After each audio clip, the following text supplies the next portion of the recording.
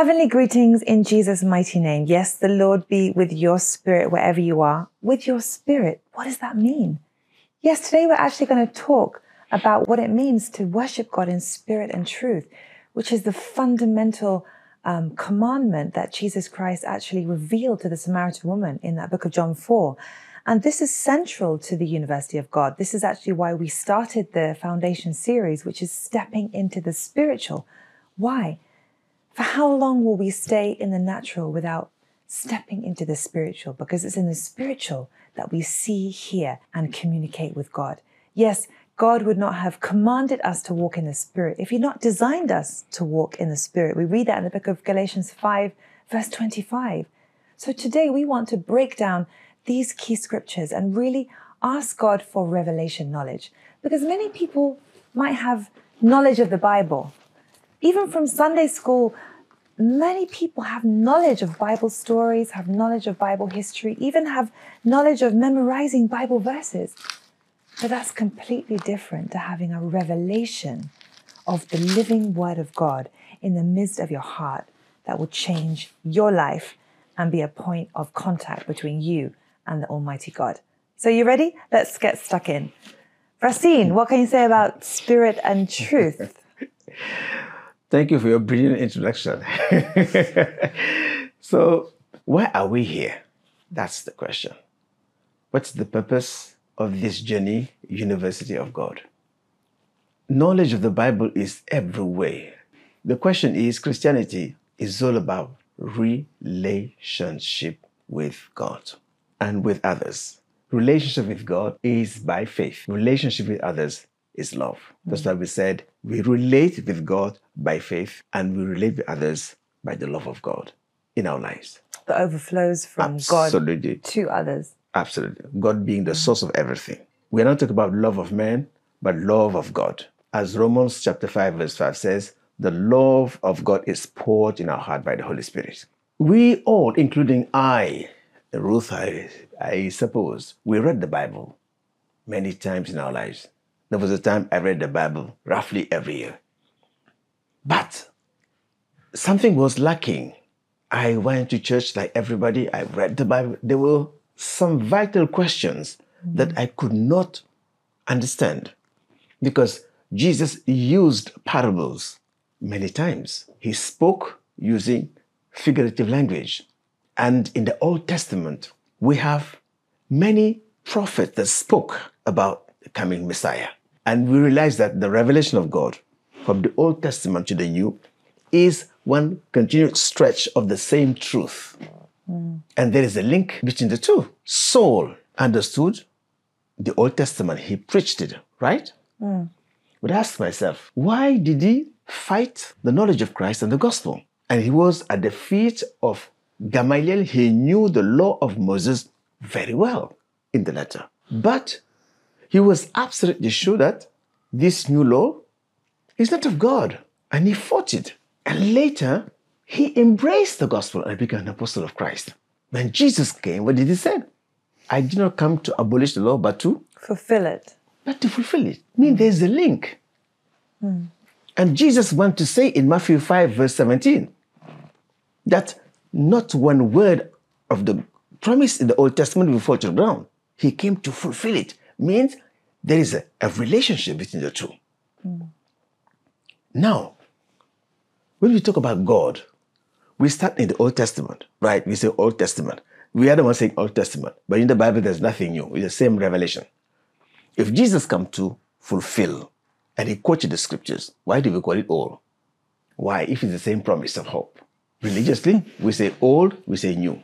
But when Jesus came, he said, I'm not coming to break the law, but to fulfill the law. That's what he said. The question I'm asking to myself and to others, do we really know who Jesus is? Do we really know his message? Do we have maybe an intellectual, religious way of approaching Jesus?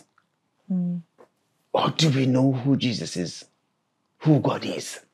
Ruth has mentioned the Samaritan woman, right? And the Jewish people who were there in the temple, and Samaritans said, we worship in this mountain. But they were worshiping the same God.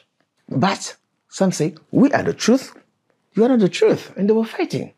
Jesus, being a Jew, went to her and spoke to her, as she said, and told her that you worship what you do not know. God is spirit. This is the core of this program of today. Jesus has come to tell us, to teach us what is necessary and essential, that God is spirit. And we must worship him in spirit and in truth. This means whatever we do to receive approval from God must be in spirit and in truth. This means if it is not in spirit, it is not in truth. And so it's all or nothing. So what is the difference between spirit and truth? What I realized from this, that spirit and truth, they go together. If it is just spirit without the truth, it is not from God. If it is truth without being spirit, that's not the truth. Why am I saying this? Let me give an example. There was a man called Cornelius, right? He was praying earnestly because he wanted to know the God of the Jews. He was not a Jew, he was a Roman person. He was praying, giving alms to the poor. And one day, a spirit being called angel appeared to him and told him, oh, your prayers and alms has been approved by God. Oh la la, bless it. I said to myself, this is a spirit being, right? Why didn't the angel preach the gospel to him? Ruth, I'm asking you a question. Why didn't the angel, a spirit, preach the gospel to the house of Cornelius? Do you have an idea? Because I'm asking the question to you, viewers watching me. Well, because it was in God's plan that Peter was the one. Jesus said it must be in spirit and in truth. This means not just because something is spirit that we should accept it. There are different types of spirit. It is not enough to be only in spirit. What kind of spirit is speaking? What kind of spirit is operating? Jesus said, to be of God, it must be in spirit and in truth. The two must go together. So, not anyone who speaks in the spirit is of the truth. That's what it means for me. When Satan tempted Jesus in the book of Matthew, when he took Jesus on top of the temple, what did he say? He said, it is written. Yes. If you are the Son of God, jump. And the angels will... Angel will what? Will catch you. Will catch you. He quoted the letter of the Bible. It is in the Bible. We can say it 91. Is, absolutely. But spoken by who? Which spirit spoke it? The lying spirit, not the spirit of truth. The lying spirit of Satan. You can quote it. You can say it. Why did the angel not preach the gospel to Cornelius? But the angel said, call one man called Simon Peter.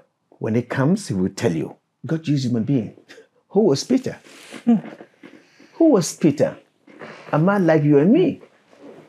But what makes Peter special was what? Peter was what? Born again. At the Pentecost, he received the Holy Spirit. At home, you can read Acts chapter 10. You can see the Spirit of God told him, go to this house. I'm sending you. When he came to the house of Cornelius, what did he do? He simply began to preach the gospel of truth. Paul called the gospel of truth. Ephesians chapter 1 verse 13, the gospel of truth. Which kind of truth was he preaching? Jesus is the way, the truth, and the life. Thank you. Natural truth or spiritual truth? Spiritual truth. That's the question. We have fact in the nature, and we have truth, spiritual truth. Remember what Jesus said? I will pray to the Father. He will give you another Comforter. The Spirit of truth, whom the world cannot receive. He neither sees him nor knows him. And Jesus further said in John chapter 16 verse 13 that when the Holy Spirit comes, he will guide us into the fullness of the truth. Guide us in all truth, yeah. 1 John chapter 5 verse 6 says, it is the Holy Spirit who testifies because the Spirit is truth. This being said, let's go back to what we call the Old Testament. Talk about that wilderness. In the beginning, God revealed himself to the people of Israel when they were journeying in the wilderness to the promised land. Why God allowed us to be in the wilderness? Hosea chapter 2, verse 14. God said, I will take you to the wilderness, and there I will speak to your heart. Take note of that. Can you read it first, Ruth? that will help us to set the message right. Therefore, behold, I will allure her and will bring her into the wilderness and speak comfort to her. I will take her to what? To the wilderness and speak comfort to her. Next verse. I will give her her vineyards from there and the valley of Achor as a door of hope. She shall sing there, and as in the days of her youth, as in the day when she came up from the land of Egypt. Why God sometimes has to take us to the wilderness to speak to us? That's the question. Yeah, and we all want an encounter with God. We all want to hear God's voice, but we don't often realize that God gives us an appointment in the wilderness. Why? Because in the rush of everyday activities, it's difficult for us to still our spirit and pay attention to the Spirit of God talking to us. I think one of the greatest hindrances is our senses. One of the greatest hindrances to perceive the truth from God is our natural common sense, because we are always focused on the natural, what we see, what we hear, what circumstances look like. It's the greatest temptation, actually, to see everything in the natural. The battle we fight each day is with our senses. True. So if God wants to draw me to a place of fellowship, to draw my attention, He will cut me off from the noise and distraction of this world. Now you understand sometimes God can use circumstances, difficult circumstances, to separate you from the noise of this world.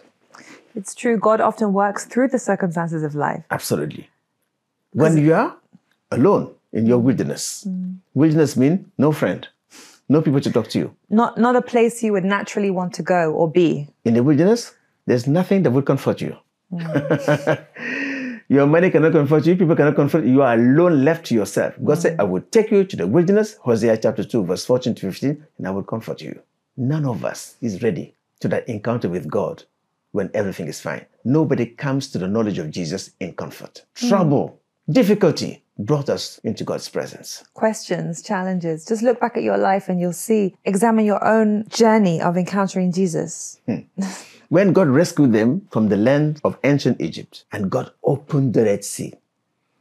Ruth, honestly speaking, I'm talking to you, listen to me. If you witness God opening the sea and you pass on dry ground, you saw the water separated, I think no miracle is greater than one. No, I think it's the greatest miracle. Can you experience that and later doubt God? That's the question. Well, anything is capable of the human heart. The question is, no matter how big the miracle is, human beings always forget. Why? Because it doesn't affect the heart. The purpose of miracles is to affect us in the outward. First, miracle healing, miracle deliverance, miracle breakthrough. But the greatest miracle the Bible is talking about is not on the outside, it's inside of you. Salvation. Salvation. Why is it there? That's the question. God said, I took them to the wilderness for one purpose. Deuteronomy chapter 8, from verse 2. I took you to the wilderness where you suffer hunger and thirst to teach you that man shall not live by bread alone, but by every word that comes from the mouth of God. From the mouth of the Lord. In the beginning, in the wilderness. Now you can see the parallel. Immediately Jesus came out of the baptism. He went to the wilderness. The same Satan met him there at the wilderness. If you are the Son of God, turn this stone to bread. When God took them to the wilderness, the Bible says the presence of God was visible. Am I right? Yeah, it was a pillar of cloud by day and a pillar of fire by night that they could visibly see and experience. They saw the pillar of cloud by day and the pillar of fire by night. That represents the presence of God physically. They saw physically the presence of God, of His glory. That's not all. He asked Moses to build a tabernacle. In the wilderness, where there's no food, am I right? They cry out. And the Bible says, manna came from heaven. Manna, to feed them. When they were thirsty, they cry out. God made water to come from the rock itself. Even their shoes, their clothes, they never wore out. They saw all these things. They saw this great miracle. They saw how God rescued them from Egypt. That's supposed to be enough to build their faith forever. And that's not all. In Exodus chapter 19, God said to Moses, prepare the people. I am going to speak to every single person. This has never happened in the history.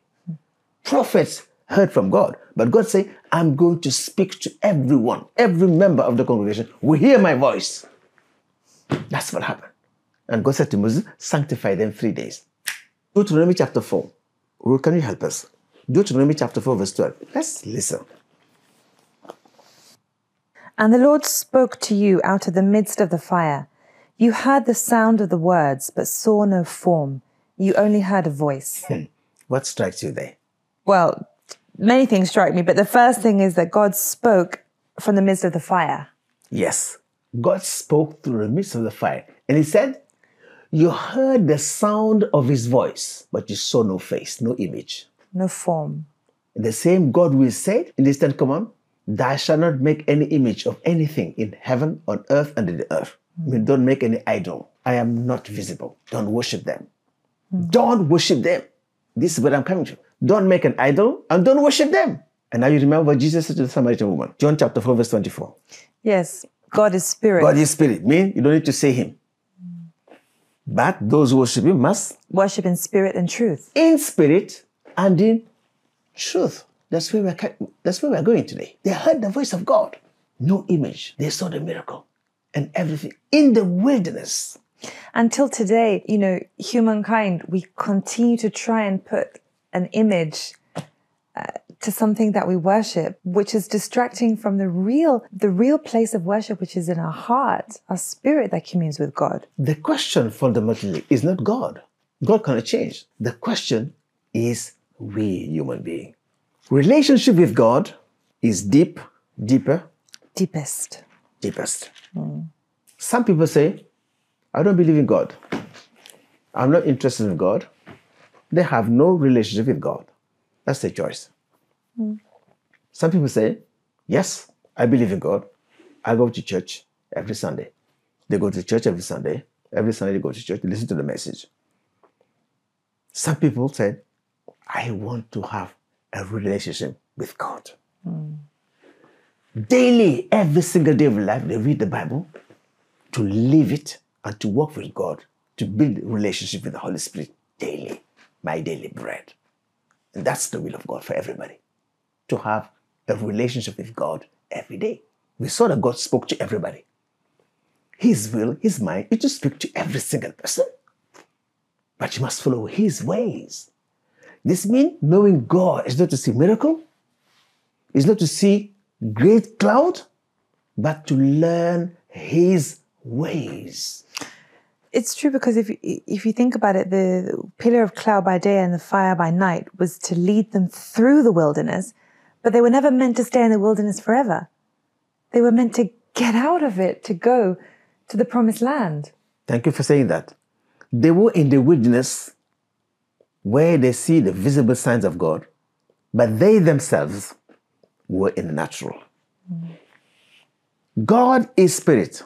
God is in the spirit. Nobody can see his face, but we can hear his voice, the word. But they themselves, they were in the natural. So at that time, God knew the weakness of their status, and God allowed a visible presence to tell you, God is here. So they wouldn't doubt. God was trying to start to build the faith so that we know the mighty God is with them, so they can fear him forever. All the nations alone who heard what God did in Egypt was afraid of them. If they look, they see the cloud. Hey, God is there. When you see the cloud, hey, God is there. The Bible says every day God spoke to Moses face to face, like a man speaks to his friend. But the others, when God descended, God wants to speak to you, wants to speak to me, to every one of us. That's the will of God. But when God called them, in that Deuteronomy 4:12 you just read, what did they say? Lord, let God not speak to us again. We are afraid of hearing his voice. That's what they said. Choose somebody, choose a prophet to speak to us. And that's what they said. So, as they journey on the wilderness, God tests them. God allows thirst to come. Every time they are thirsty, what happened? What did they do? They complained. They complained to God. They forgot everything God did. There's no water. God said to Moses, speak to the rock, or hit the rock. Water came out. God did that in their presence. When there was no food, the manna came. Even when they were tired of the manna, God actually brought them meat. But now the question, where were their hearts? Jesus said, where your treasure Treasure is, there is your heart. Take note of your heart. What is your heart? Your heart means your spirit. Zechariah chapter 12 verse 1 says, God formed the spirit of man within him. 1 Thessalonians chapter 5 verse 23 says that man is spirit, soul, and body. The hindrance is from our side. We are so much drawn away by the natural, by our senses. So they want you to see a sign to believe. So when they were in the wilderness, when they came in Numbers chapter 14, you know what happened? When God wanted them to enter the promised land, they sent spies, 12 spies. They went to spy. What happened when they came out? Well, they all had a negative report about the giants in the land that filled people with fear, except Joshua and Caleb, that actually maintained the faithfulness and testimony of what God had done for them in the past, and said that no, they shouldn't be afraid, that God... Why were they afraid? Afraid of who? They were afraid of the people inhabiting the land, the giants. Giants. Take note of that. Giants. They said, these people were giants. We were like grasshopper. In their side and in our side. I mean, they confirm. Yeah, they saw themselves as small, just as the giants saw them as small. They didn't see themselves as God saw them.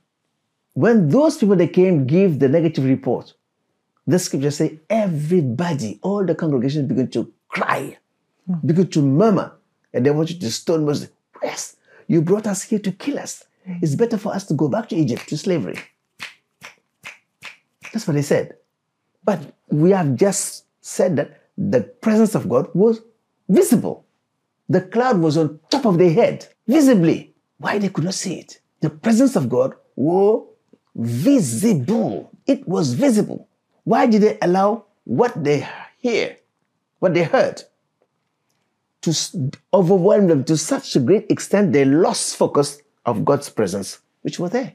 If they that had the physical presence of God above their head as a constant sign could be distracted and overwhelmed by their situation, it really shows us that the battle is of the senses. This means you can never know God by sight. You can never know God by miracles. To know God is to know his ways.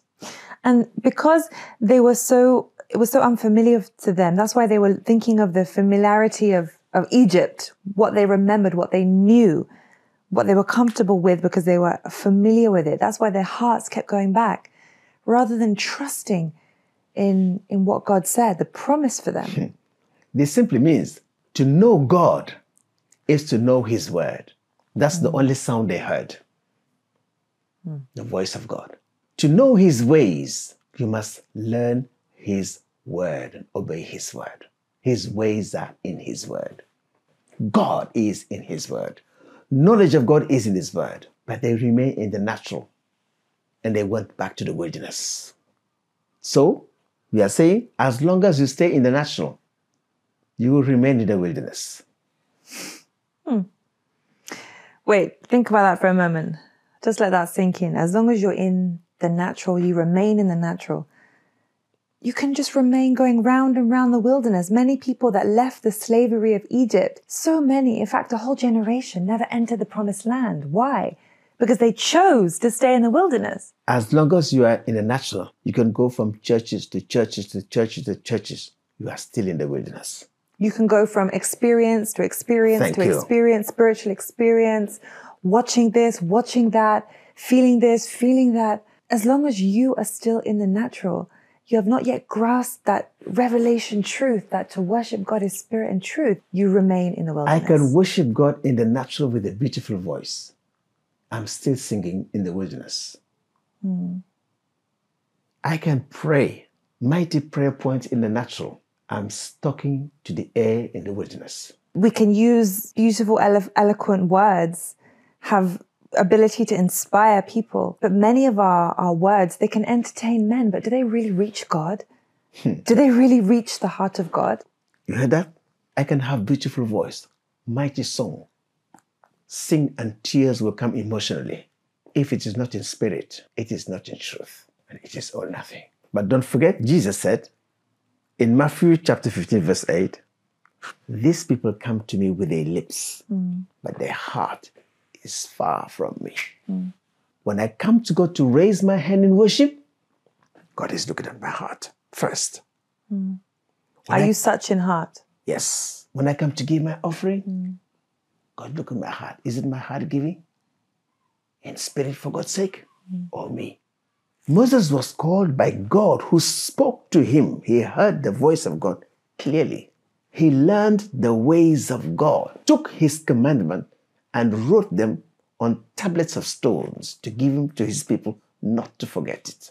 Moses fulfilled his assignment by bringing them out. But what happened? In the wilderness, God took Moses. That's where they had to now rely on God. They couldn't rely on Moses. When God took Moses, they could not see Moses anymore. But Moses gave them the word he left behind. Joshua came, a young man. God spoke to Joshua chapter 1, who was afraid because he saw the mightiness God did. And God said, as I was with Moses, so shall I be with you. The Spirit of God was with Joshua. What takes them to the promised land was God, through his word, by his Spirit. Today, we are so much conditioned by the symbols, by the signs, by the letter, that we forget things in the Spirit. That's why people say, I go to church every day. I do this. Why I can't hear God? Why I can this? Why this? Why this? Why this? Is it in spirit and in truth? It is our heart, our spirit, that is connected to God in the Spirit. The only part of us that can receive inspiration, revelation, fellowship with God is the human heart, our spirit. Romans chapter 1 verse 9. We serve God with our spirit. We have to understand this. We have to understand relationship with God, deepest. Some are in the letter, but not in the spirit. What do I mean by that? It's not just about confessing the word with your mouth, but you have to believe with your heart. The confession of my mouth, my songs, my prayers must be in spirit and in truth, for my heart, for my mind, and speak by faith. So the question is, how do we enter God's presence? That's my question. We said the pillar of cloud was symbolizing the presence of God. To be in the Spirit is to be in the presence of God. And it's sometimes when we're in the midst of a rock and a hard place that we sense the presence of the Lord most clearly in our lives, that we hear the voice of the Lord most clearly, that we see the need to depend on Him alone. That's true, what you say. That's very true. But to be in the Spirit is to be in the presence of God. The question is, how do I know I am in the presence of God? That's my question, Ruth. How do I know I am in the presence of God? That's a good question. That's the question. How do we know the reality of God? How do I know I'm in God's presence? How do I know that what I'm hearing is from God or not from God? That's the question. Your spirit must testify. To what? If you can't distinguish between right and wrong, how can you testify? Devil can speak, God can speak. How do you know the difference? That's the question. I can give you one hint. Paul said, Romans chapter 9 verse 1, I speak the truth. I am not lying. My conscience is bearing me witness in the Holy Spirit. I'm coming to Him. Holy Spirit. The Spirit of truth. How can I be into God's presence? The Bible says, simply, how can I be into God's presence, Ruth? Spirit. Can you see God?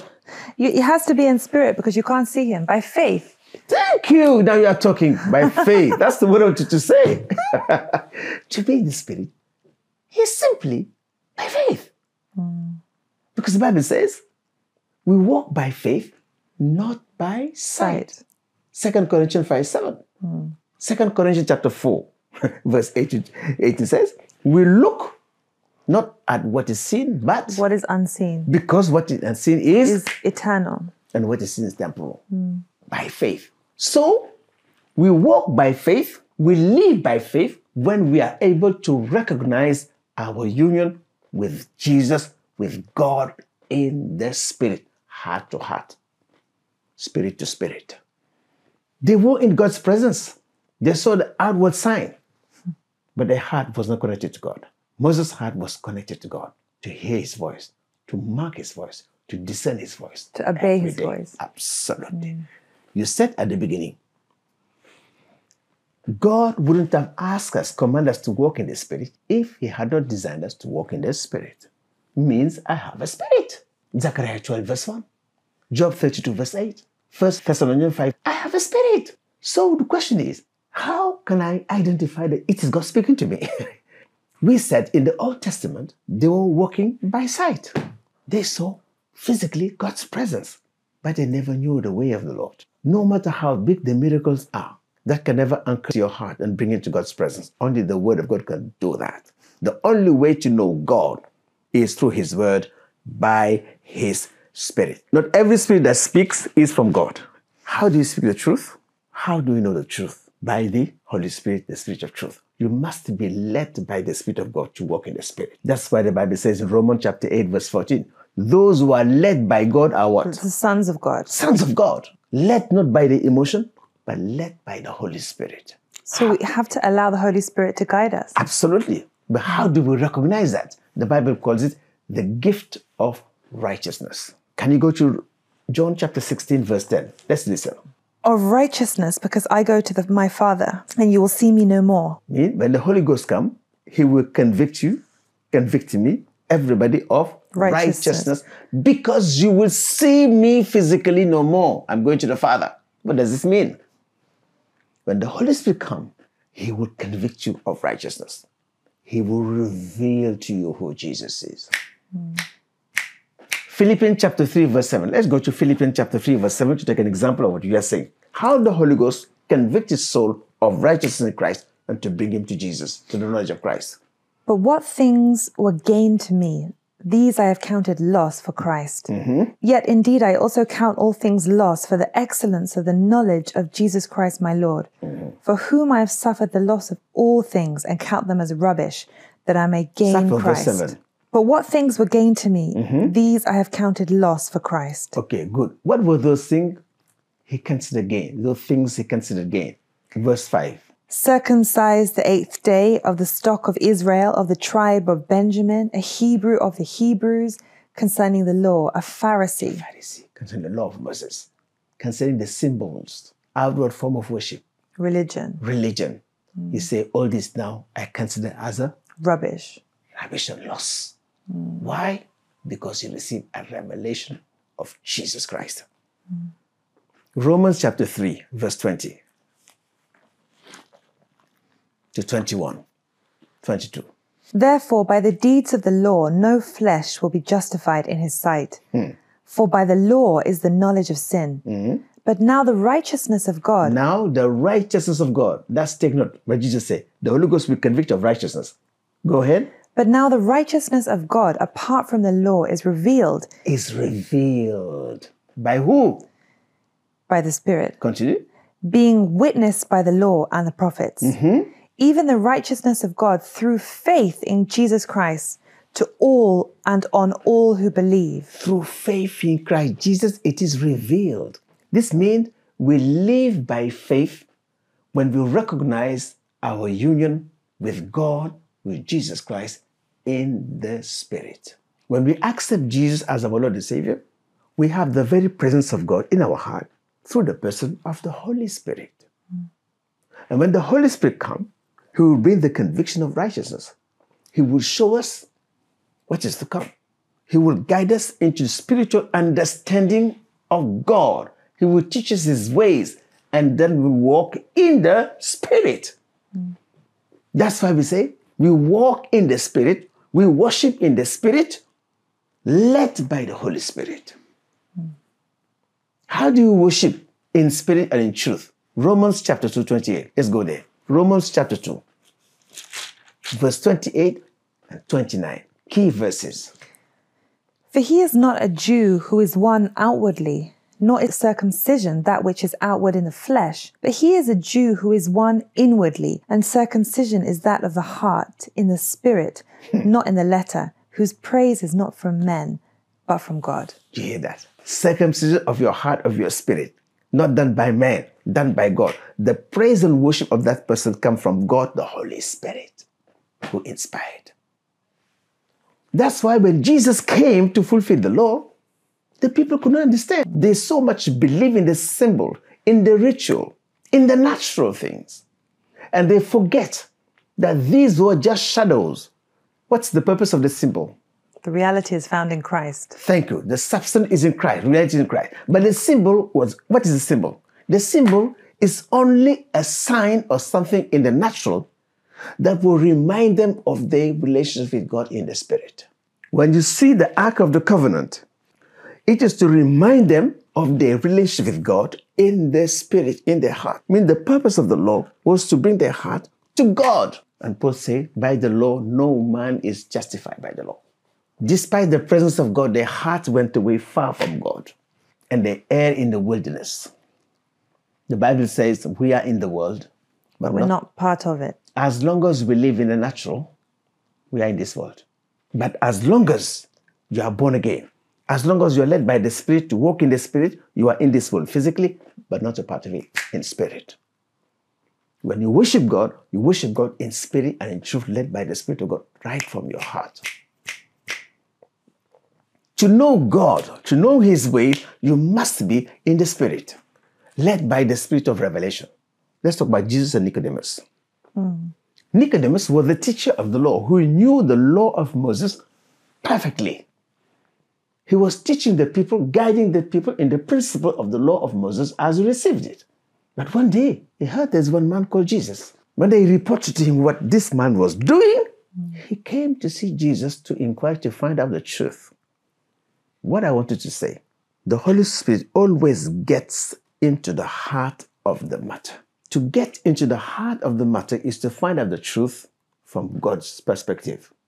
And that can only happen if we enter the Spirit, not in the natural. So when he came, he said, Rabbi, no one can do what you are doing unless God is with him. Yeah. Jesus said, unless a man is born again, he cannot see the kingdom of God. Now, Nicodemus, we find out by the question he asked Jesus, that despite all his knowledge was in the natural. So how can this be? How can a man be born again? How can an old man enter his mother's womb? That's what he said. He was just looking at it in the natural. And Jesus said, you are a teacher of Israel and you do not know these things. Truly, truly, I say to you, unless a man is born of water and the Spirit, he's going to enter the kingdom of God. What is water and Spirit? Unless a man is born of the Word and the Spirit of the Word, in truth, the Word and the Spirit, he's going to enter the kingdom of God. That which is born of flesh is flesh, that which is born of spirit is spirit. Nicodemus was absolutely in the natural. Ruth, can we go to John chapter 3 from verse 13 to 16? Let's listen. No one has ascended to heaven, but he who came down from heaven. No one has been to heaven except me who came from heaven, Jesus is saying to him. That is the Son of Man who is in heaven. Yes. And as Moses lifted up the serpent in the wilderness. Now, another parallel. As Moses lifted up the what? The serpent in the wilderness. The serpent in the wilderness. You know what happened in the wilderness? The Bible says there was a time the people began to murmur against God. And God allows serpents, snakes to come everywhere as judgment. When the snakes began to bite them, they were dying. They cried out and Moses interceded. God said, do a pole and do an image of a snake and attach it to the pole. Everybody who looks at it will save his life. Now, that pole was a symbol of Jesus on the cross. The substance of that symbol is in Christ. Jesus is saying, as Moses lifted up the serpent, so the Son of Man must be lifted up. Must be lifted up. That was a symbol. The substance of it is Christ on the cross. That everybody who puts his faith in what he did at the cross receives salvation and everlasting life. He was teaching Nicodemus, what's the purpose? Why I'm coming? You have read that Moses had this. Maybe I am this. I am more than a pole. If you look at me, if you lift him up, you know I am the Savior. That's what I came for, to save human beings. Continue. But whoever believes in him should not perish but have eternal life. Yes. For God so loved the world that he gave his only begotten Son. Another symbol. That whoever believes in him should not perish but have everlasting Everybody knows life. this word, the most famous word of the gospel. John 3:16. Another parallel symbol. He mentioned the snake. This is what Abraham did. Take your only begotten son Isaac. Genesis chapter 22. Go and sacrifice it for me. He's saying Isaac was spared, but I'm coming to give my life. I'm the promise of Abraham. I'm the seed of Abraham through the promise will be fulfilled. If Nicodemus were led by the Spirit of God, he would perceive and understood these things. But he was listening to it in the natural. Who is Jesus? That means we can only know Jesus in the Spirit. You can only know Jesus in the Spirit, led by the Spirit of God. Thank you for what you're saying. Go to 1 Corinthians chapter 12, verse 3. Therefore, I make known to you that no one speaking by the Spirit of God calls Jesus cursed, and no one can say that Jesus is Lord except by the Holy Spirit. No one can say Jesus Christ is Lord. Jesus Christ, the Son of God, is the Lord God Almighty without the help of the Holy Spirit. It takes revelation to know that in the Spirit and in truth. Now, for something to be in spirit and in truth, it must be in the Spirit, by the Spirit of truth, the Holy Spirit. The word you hear must be sanctioned by the testimony of the Holy Spirit to say it is true. The Bible says the Spirit joined himself with our spirit to testify that we are sons of God. When he comes, he reveals the truth. He leads us into the spiritual understanding of the truth and gives us conviction and gives us faith. And we know God is speaking to us clearly through him.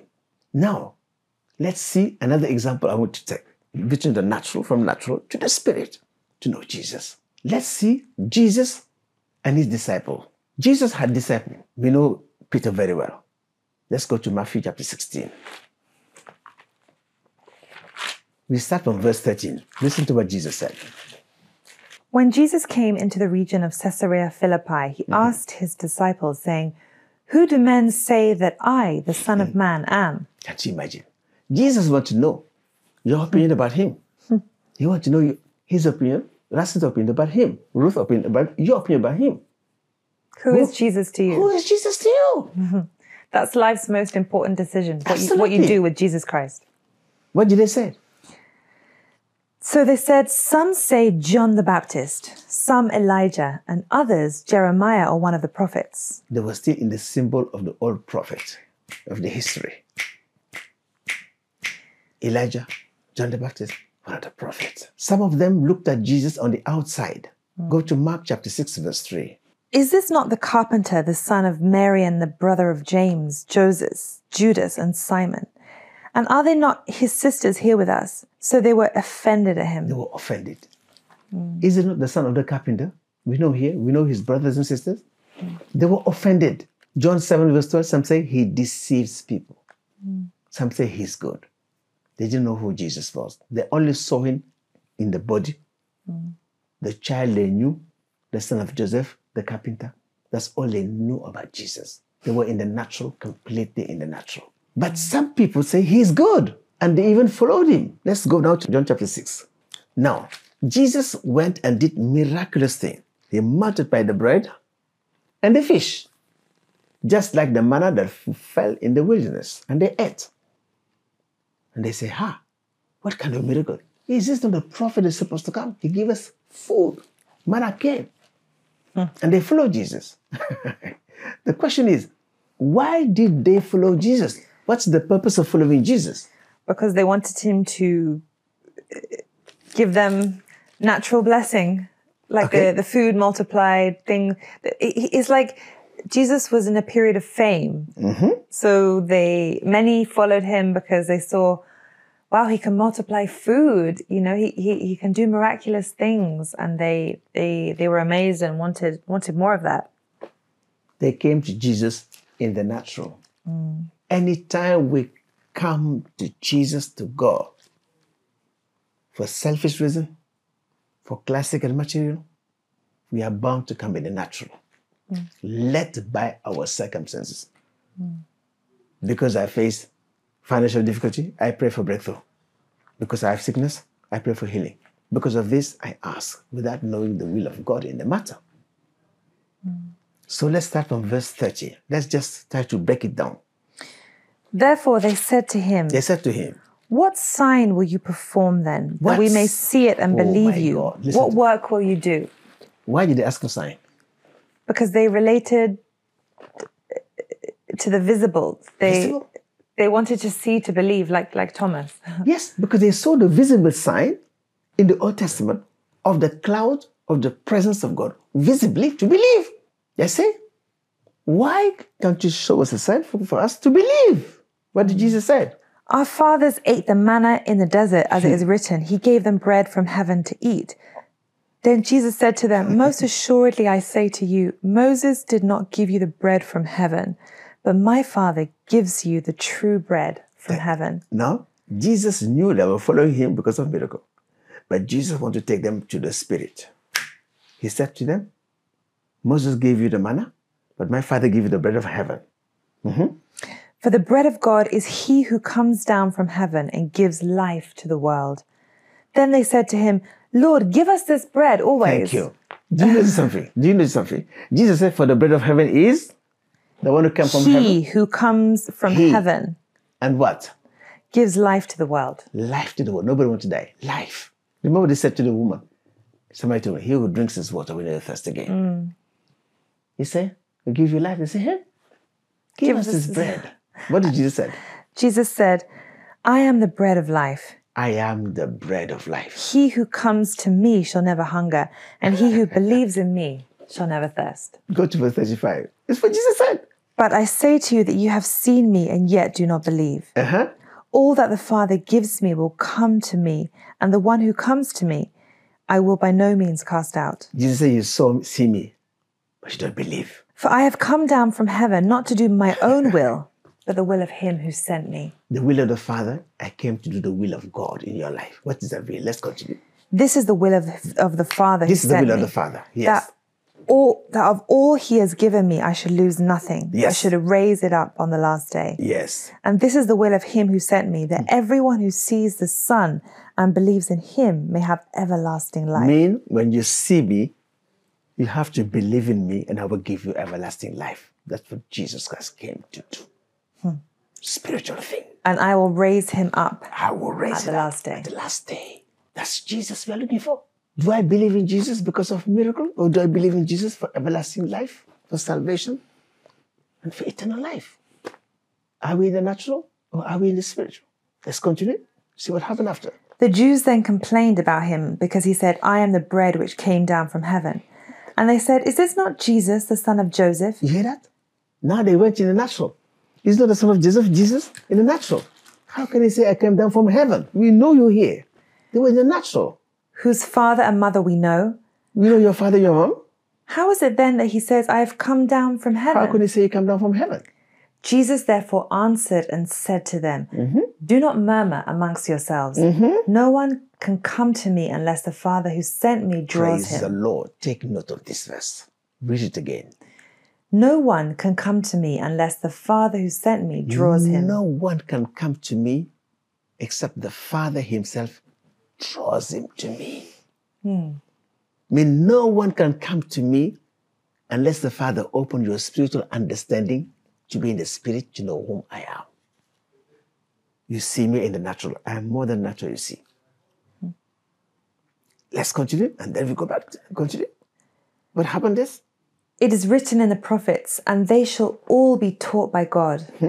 Therefore, everyone who has heard and learned from the Father comes to me. Yes. Not that anyone has seen the Father except he who is from God. He has seen the Father. Yes. Most assuredly, I say to you, he who believes in me has everlasting life. Verse 60. Therefore, many of his disciples, when they heard this, they said, it is hard, saying, who can understand it? Read it. Many of his disciples who followed him for natural thing, they say, it is hard to hear this. When he said, he who eats my flesh and drinks my blood abides in me. And yes. How can he eat his flesh? This is hard to understand. This means no one can believe what he has not understood. And no one can understand unless the Father opened your heart to spiritual revelation to who Jesus is. And they were offended because they were in the natural. And many left him. And they left him? They turned away and left and said, this is too hard. We don't understand. So what happened next? What happened next? When they left? When Jesus knew in himself that his disciples complained about this, he said to them, does this offend you? What then if you should see the Son of Man ascend where he was before? It is the Spirit who gives life. It is the Spirit who gives life. The flesh profits nothing. The flesh profits nothing. The words that I speak to The you word I speak to you are spirit oh my Lord. and they are life. Spirit and life mean in spirit and in truth. The word I speak, when the Holy Spirit of truth speaks and testify, you know the truth. Not just words, spirit and life words. Word that God speaks himself through his mouth. Word that comes from the mouth of God, mouth of the Holy Ghost, the word of truth from the Spirit of God. Next sentence, let's listen. But there are some of you who do not believe. For Jesus knew from the beginning who they were who did not believe and who would betray him. Yes. What did he say? And he said, therefore, I have said to you that no one can come to me unless it has been granted to him by my Father. From that time, many of his disciples went back and walked with him no more. I mean, no one can be in the Spirit without the Spirit of the Father, the Holy Spirit.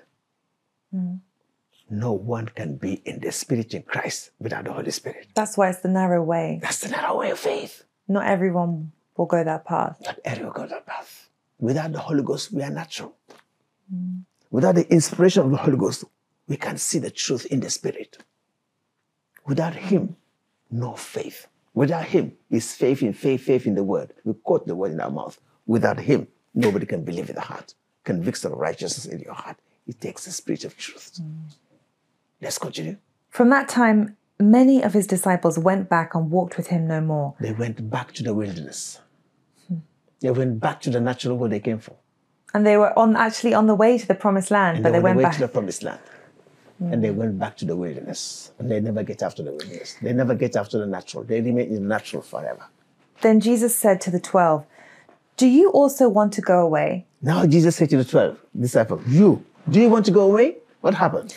But Simon Peter answered him, Peter, Lord, he said, Lord, to whom shall we go? where do we go? You have the words of eternal life. Now we can go back to Matthew. Let's go back to Matthew 16 and talk about Peter. He has one gift. Peter was in the Spirit with the help of God. When Jesus says, you have the words of eternal life. What is Peter saying? The manna you are talking about is not natural food, but spiritual food.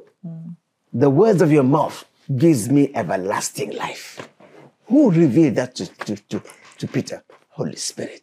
Let's go to Matthew chapter 16 now. That means that he was with Jesus, not because of the miracles he was doing, but because of the change Absolutely. that had been wrought in his heart. Called by God. That's why deep, deeper, deepest. Peter, the first people came to Jesus because of natural want, as we come to church for blessing. But Peter was deep aside. He served God with his life, heart to heart with God. And God revealed to him. He believed for everlasting life. Now, let's go to Matthew chapter 16. Let's go now to verse 16. Simon Peter answered and said, you are the Christ, the Son of the living God. Jesus answered and said to him, blessed are you, Simon Bar-Jonah. Do you notice that? In John chapter 6, when everybody left, Jesus said, why you don't go? Peter said, you have the words of everlasting life. This time, Jesus said, who they say I am? Like Jeremiah. And you who knows me, who are with me, what do you say? Peter said, you are the Christ, the Son of the living God. He spoke the word of revelation. Who Jesus was. He said it. Why? Let's go. Next verse. What did Jesus say? Listen. Jesus answered and said to him, blessed are you, Simon Bar-Jonah, for flesh and blood has not revealed this to you, but my Father who is in heaven. You understand what Jesus said in John chapter 6. Nobody comes to me except the Father draws him. No one knows who I am unless the Father revealed to him whom I am. The Father revealed to Peter, who said, you are the words of everlasting life, to speak the same word in the power of the Holy Spirit, to know who Jesus was. Peter was in the Spirit to receive that revelation. You must be in the Spirit. To be in the Spirit, you must believe for salvation's sake, for God's sake, for heaven's sake, not for classical reason. For the sake of eternity. Absolutely. Now, Peter was in the Spirit. But something happened after. Go to verse 22, 21. Let's listen. 21. From that time, Jesus began to show to his disciples that he must go to Jerusalem and suffer many things from the elders and chief priests and scribes and be killed and be raised the third day. Then Peter took him aside and began to rebuke him, saying, Far be it from you, Lord, that this shall happen to you. What happened here? When Jesus told him, they will kill me, I will die. On the third day, I will resurrect. What happened? Peter went back to the natural immediately in his emotions. I love you. No, this will never happen to you. Never, ever. God forbid. It was his flesh talking. The flesh was talking. It was natural. What Jesus said to him, verse 23. But he turned and said to Peter, Get behind me, Satan. Can't you imagine? You are an offense to me, for you are not mindful of the things of God, but the things of men. Means you are thinking like a natural man thinking. You are not thinking like a spiritual man must think, like God will think. To think like Jesus is to think like God, is to think like the Holy Ghost gives. To have the mind of Christ is to have the mind of God. That's the Holy Spirit, the mind of God. Romans chapter 8. Let's read from verse 27. How can we have the thoughts of Christ, the mind of Christ, to think the way God wants me to think? That is in the Spirit. How to be in the Spirit. That's what we're talking about. How can I be in the Spirit? Now, let's listen to Romans chapter 8. Likewise, the Spirit also helps in our weaknesses. Oh my God. Listen to that. What can you say about it? Oh, this is really what we need. This is Spirit- the meaning of the Comforter that Jesus left. Thank you very much. The Spirit helps us. What is our weaknesses? We are natural. We are in the natural. We are in the flesh. We know nothing in the Spirit. We need help in our natural weaknesses, in the ability to see in the Spirit, so the Spirit can take us there in the Spirit. Say it again. Likewise, the Spirit also helps us in our weakness. For we do not know what we should pray for as we ought. What does But it the Spirit himself makes intercession for us with groanings which cannot be uttered. Good. We do not know what we... We do not know what we should pray What do you for understand by as that? we ought. What do you understand by that? We do not know. We pray. We pray. We don't know what we're asking. Why? We don't know what we need. We know what we need. I'm hungry. I need food. But am I asking the right thing? Do I know the will of God on the matter? That's the key. To pray in the Spirit, we need You the help must of the pray Holy according to Spirit. the will of God. You are asking, God heal me. Is it the will of God to heal you? That healing might be for a purpose. Is it the will of God for you to go there? What are you asking? You want to have a vehicle. Is it the will of God for you to have a vehicle at that moment? We don't know what to ask for. That's this. The Holy Ghost will help us now to enter the Spirit, to know the mind of God in the matter, so we can ask in accordance to the will of God. Continue. Let's read. Now he who searches the hearts knows what the mind of the Spirit is. Oh, la. Say it again. You are making me to... Now he who searches the hearts knows what the mind of the Spirit is, because he makes intercession for the saints according to the will of God. And we know that all things work together for good to those who love God and to those who are called according to his purpose. Come back to verse 27. That's the key now. That put things barely open to the eyes of everybody. Now he who searches the heart, He who searches the heart. Who searches the heart? Do you know what is in the heart of a person? the Spirit, Only the Holy Spirit. He who searches the heart knows what is the mind of what? the mind of God. The mind of God. I mean, he knows what is in the mind of God for you. He knows the thoughts of God for the situation where you are. And what? He Makes intercession intercede. Meaning he for the takes... saints What is according to the will of God. What is intercession?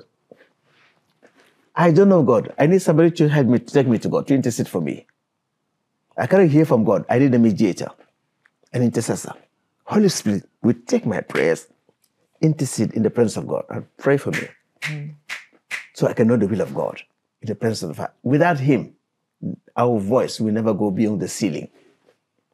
He's the one that carries our prayer to the presence of God. He intercedes according to the will of God. He searches the heart. What does it mean, searches the heart? Let's go. This is a repetition, a reminder.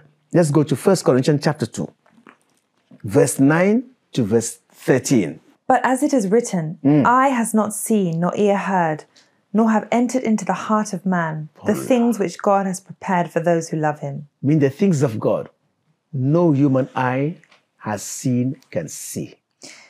But God has revealed them to us through his Spirit. God revealed the things of God to us by his Spirit. He revealed his ways. He revealed his mind. He reveals his will to us by his Spirit. 1 Corinthians 2, verse 14. But the natural man does not receive the things of the Spirit of God. The natural man does not receive the things of God. The natural man will always go by what he sees, what he hears, the symbol, the sign, does not know the things of God. When we are in the natural, we don't know Jesus in spirit and in truth. We don't pray in spirit and in truth. We don't worship in spirit and in truth. Now, let's see now the spiritual man, verse 15. But he who is spiritual judges all things, yet he himself is rightly judged by no one. For who has known the mind of the Lord that he may instruct him? Of God, that he may instruct him. But we have the mind of Christ. The mind of Christ. The mind of Christ is meant for those who have the Spirit of Christ. When we have the Spirit of God, he will intercede to us according to the mind of God. While I'm praying for my situational prayer, he will tell me, this is the mind of God for this situation. Someone will tell you your heart, this is the will of God. What happened to you, God allowed for a purpose, and we'll tell you. That's what happened to Paul. He speaks to the saints through his word, by his Spirit in our heart. That's why we are in the Spirit, led by the Holy Spirit, to know the mind of God, to know the heart of God, to know the will of God. He supplied the inspiration to pray, what to pray for, what to worship God in spirit and in truth, and reveal to us the way of God. Are we such? Are we led by the Spirit? Are we inspired by him? Are we seeking for him? Are we waiting for him to guide us in our actions and deeds every day? When we are in situation, do we allow him to come, to inspire? Do we wait upon him? Do we pray to receive revelation, guidance from him before we do anything? As long as we are in the natural, we are in the wilderness, without direction, without purpose. But when the Holy Ghost comes, he will lead you with purpose, with direction to the right place to be. So when Jesus was saying, eternal things, we'll speak about things of heaven, not things of the natural. It takes a spiritual man to understand this. So now, what is the heart of the matter? The lesson we learn from all this. Ruth, what lesson can we learn from this? We live in the Spirit when we recognize our union with Jesus Christ in the Spirit. To be in the Spirit is to be in God's presence. Who can take us to God's presence? The Holy Spirit. When he takes us into God's presence, his word, his revealing word, which inspires and tells us God's mind, God's opinion, and give us utterances to speak words as inspire us to speak the heart of God, the mind of God in the presence in our prayers. The question is now, for how long are we going to stay in the natural? What you were saying? When are we going to get out of the wilderness? What does it take to get out in the wilderness into God's promises? What does it take to get out of the natural, to be in the Spirit and to hear God clearly, to be led by the Spirit of God? It's a heart decision. It's a heart decision. I mean, engage your heart. Your body can never be in the Spirit, but your heart can. Your spirit can. It is your heart, your spirit that receive inspiration, revelation from the Holy Ghost, from the mind of Christ to know his will, his ways. He will inspire us to act faith on his revelation to go to the right direction. So to walk in the Spirit is to walk in accordance to the Word of God. And that Word of God is spirit and life. When the Holy Ghost revealed that word, you know the will of God. It's not quoting the word. The will of God comes when the Spirit of God revealed to you. When Satan uses Psalm 91, it wasn't the will of God for him to jump. But Jesus was led by the Holy Spirit of truth. He recognized his voice. The word and the Spirit must come together to become the truth. In spirit and in truth. Holy Ghost will take you to the Spirit, and he will reveal the truth of the mind of God, of the will of God. Once he reveals it to you, he will guide you to understand it. Once you understand it, you will be convinced by faith and act faith. That's the highway to enter the promised land, to be in the Spirit and to enter the promise of God. Revelation from the Holy Ghost, spiritual understanding, Job chapter 32 verse 8. When understanding comes, conviction comes. This is from God in my heart. and you act faith, and you walk with God in the Spirit. So, walking in spirit does not mean you open your heart, begin to meditate any kind of spirit. Be careful. Not every spirit is from God. To know the truth now, everything must be done through His word by His Spirit. You can't separate the word from the Spirit. That's why Christianity is not mysticism. It's not mysticism. It's not any kind of spirit we welcome. Not every spirit that speaks is from God. We have Balaam. We mentioned Balaam last time in the book of Numbers. He was a divination spirit. He was doing things, sacrifices, but not of God. The Spirit of God never came because of Balaam. He came because of Israel, for God's sake. He turned that curse to a blessing. To turn the curse to blessing. The same way the Holy Ghost came and opened the mouth of a donkey to speak words of men. The only way to know God, to know Jesus, is through the word of God and by the Holy Spirit. The two have to go together. It's not about confessing. It's about believing your heart led by the Holy Spirit. To be in spirit and in truth. So if we hear this is spirit, is it in truth? We need the guidance of the Holy Spirit. He's the one that will tell you this is from God. This is not from God. That's the testimony of the Spirit in our heart, in our mind. He will guide us into the understanding of the truth. So if you are wondering if this is from God or not from God, what to do? Go to the closet and pray to your Father. Ask the Holy Ghost to reveal to you. Who is this person? Who is this situation? What is your mind? What is your will? And pray as Paul did in 2 Corinthians chapter 12, verse 7 to 12, until God gives you a revelation of His mind and purpose. Then you will know His will. You know what to do. The believer who walks in the natural has no strength. If we want to know Jesus, we need to know Him in spirit and in truth. Whatever we do must be done in spirit and in truth. We can see the importance of the guidance of the Holy Spirit in our life. And the Holy Ghost does nothing without the word, the scriptures. That's why the Holy Spirit uses the word of God to bring peace into our hearts, to bring joy into our hearts, to bring faith into our hearts.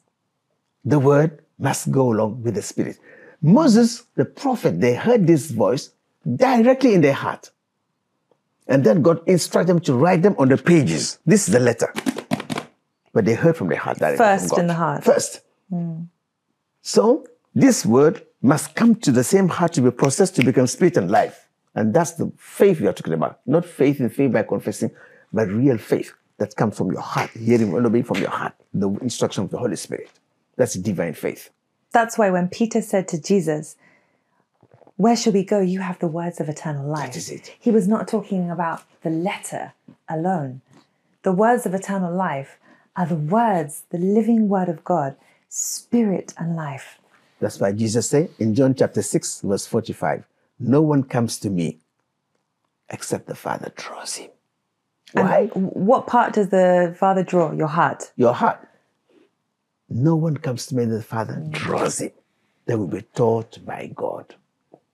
No one can say Jesus is Lord in spirit and in truth without the Holy Spirit. So it's time for you to develop your own relationship with the Holy Spirit, to get out of the wilderness in your life. So now, this Holy Bible is a Christian guide for belief and practice and contains the truth. When you read this Bible, ask the author of the Bible, the Holy Spirit, to guide you. That's the secret God gave to Joshua, and we told you last time, we'll repeat it again. Joshua chapter 1 verse 8, keep the words in your mouth. Meditate on this word day and night. And do what it says. Do what it says. Meditation, not incantation. We don't call it any spirit. We meditate the word of God, the promise of God here. This word. We meditate on this word day and night. And then the Spirit of God will give you spiritual understanding and strengthen you to obey this word and to put it into practice.